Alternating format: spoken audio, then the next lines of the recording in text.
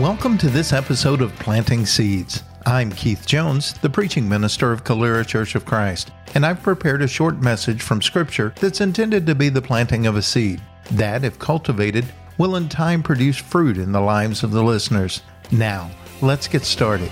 The Lord bless and keep you. May His face shine upon you and be gracious and give you peace. In this episode, we'll continue our study of the book of Malachi by looking at Malachi chapter 3, verses 6 through 15. If you have a Bible with you, follow along while I read.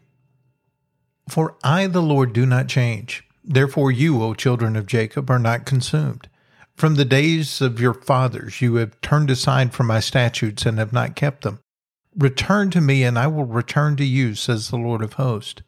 But you say, how shall we return? Will a man rob God? Yet you are robbing me. But you say, how have we robbed you? In your tithes and contributions. You are cursed with a curse, for you are robbing me, the whole nation of you. Bring the full tithe into the storehouse, that there may be food in my house, and thereby put me to the test, says the Lord of hosts, if I will not open the window of heaven for you and pour down for you a blessing until there is no more need. I will rebuke the devourer for you, so that it will not destroy the fruits of your soil, and your vine in the field shall not fail to bear, says the Lord of hosts. Then all the nations will call you blessed, for you will be a land of delight, says the Lord of hosts. Your words have been hard against me, says the Lord. But you say, have we spoken against you? You have said it is vain to serve God. What is the profit of our keeping his charge or walking as in mourning before the Lord of hosts? And now we call the arrogant blessed. Evildoers not only prosper, but they put God to the test, and they escape. In this section of Scripture, God is reminding the children of Jacob that they've really expected better than they deserve. He lets them know that the only reason they still exist is because God has been faithful. He has not changed. And while God has been faithful, he says the children of Jacob have been stealing from him. They've robbed him. Then, of course, they ask, how are we robbing you? And God says that it is in their tithes and contributions, their tithes and offerings. They haven't been giving to God the way they should. Now, I want to be clear here that these verses do not describe how to work the system so that you can be wealthy. Unfortunately, I hear people using them exactly that way. But these verses tell us how God blesses us and what it means to rob God or to take from him things that belong to him. What's described in these verses is a group of people who had crops that were failing. They didn't have as much as they expected or as they wanted, so in response, they weren't giving to God as much as he had requested.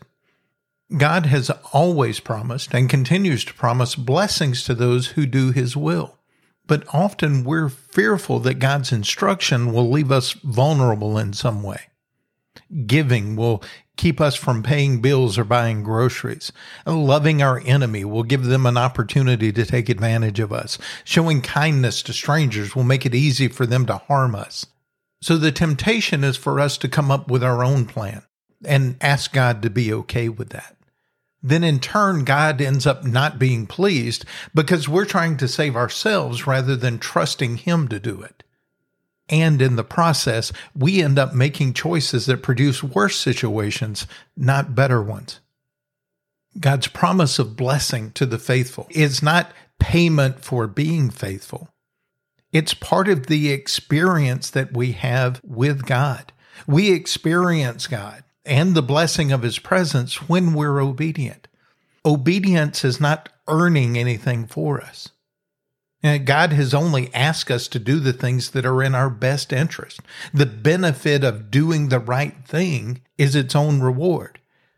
But obedience puts us on God's path so that as he's working, we're able to be a part of that work. This is true in the work that he's doing in our lives, but it's also true of the work that he's doing in the lives of others. When we take advantage of the opportunities that God presents for us, to be kind, to be loving, to be giving, to show mercy, to show grace, when we take those things seriously and act on them according to His will, we grow and we develop and we're blessed, but we're also affecting the lives of others, drawing them nearer to God, being a blessing to them. It's the experiences themselves that provide the blessing that God has promised. As we look at the context of the passage, it's talking about a group of people who are afraid they won't have enough to eat.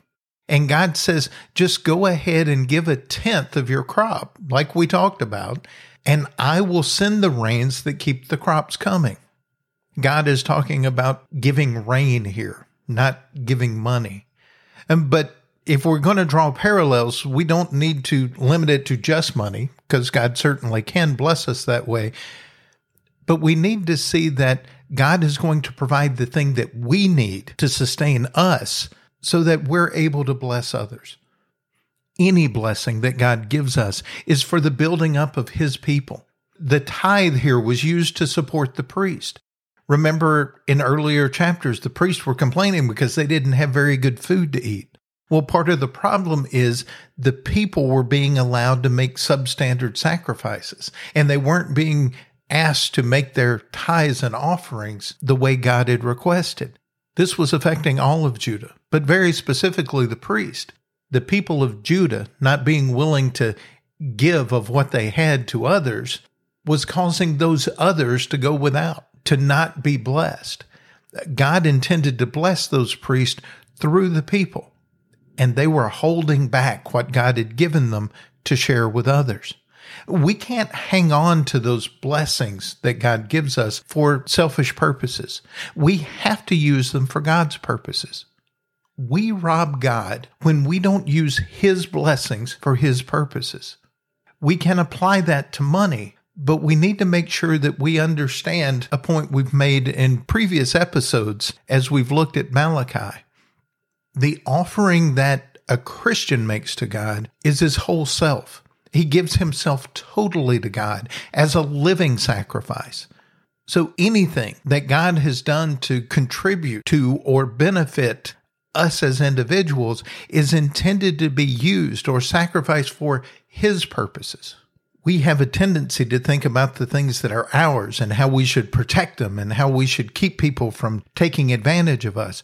But God has given us everything, our whole lives, our money, our personalities, our gifts and abilities. All of these things are to be used for God, for His purposes. And our blessing comes in our submission to that, in our obedience to His will. As the passage continues, God says that He's disappointed that His chosen people are speaking harshly against Him. And they say, "How have we spoken harshly against you?"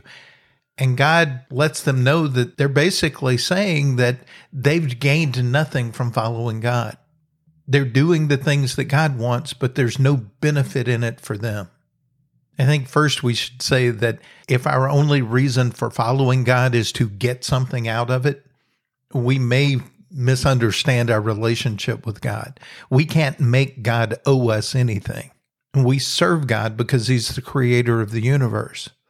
But what we do know is that God promises those who follow Him wholeheartedly that they will be blessed. And Judah had been blessed. But not acknowledging God's blessings does not mean they don't exist. Just because Judah couldn't see them, or they weren't the blessings they wanted or were looking for, they were saying God had not blessed them. But He had. As the passage began, they only existed by the grace of God. We need to understand that we are a blessed people, whether it's the thing we want in the moment or not. We need to be careful not to confuse not getting our way or not getting what we want with God not caring. Sometimes the reason we don't get what we want is precisely because God cares. He knows that if He gave us what we wanted, it would lead to our destruction. There's one other very interesting concept in this section of Scripture. as God challenges them to make their tithes and offerings, he says, test me in this. Then in verse 15, Judah says evildoers are putting God to the test and they're escaping. We know that in Deuteronomy 6, verse 16, it says, do not put the Lord your God to the test. And Jesus quotes that verse to Satan in Luke 4:12. So God says, put me to the test. Jesus said, don't put God to the test. Which is it? Testing God is mentioned both as a thing we should do and a thing we shouldn't do. But I think just in these verses, we can kind of sort that out. If you want to test God, do it through obedience. Do it by doing good things. Do the things he's asked you and see if he won't bless you in the ways that he's promised. Don't do it by withholding yourself and challenging him to do something you want. In Jesus' case, when he's talking to Satan, Satan's telling him to throw himself from the top of the temple. Jesus tells Satan, it's not appropriate for me to test God that way, to challenge him in that way. What Jesus showed by the way he lived his life was putting God to the test meant being obedient, humbly obedient to the point of death, even death on a cross. And when he was willing to do that, God did everything he had promised Jesus.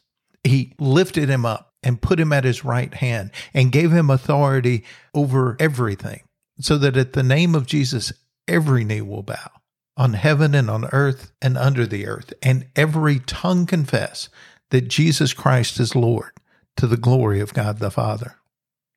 If you want to test God, do so by doing good, not by doing evil. Don't rob God by withholding the good things that he's given you to do, but give yourself wholeheartedly to them. And in the process, you'll experience God and his blessings. Thank you for listening. You can find more of these messages on our website, CaleraChurchOfChrist.org, or subscribe to the podcast on your favorite podcast app. You can also like us on Facebook and follow us on Twitter.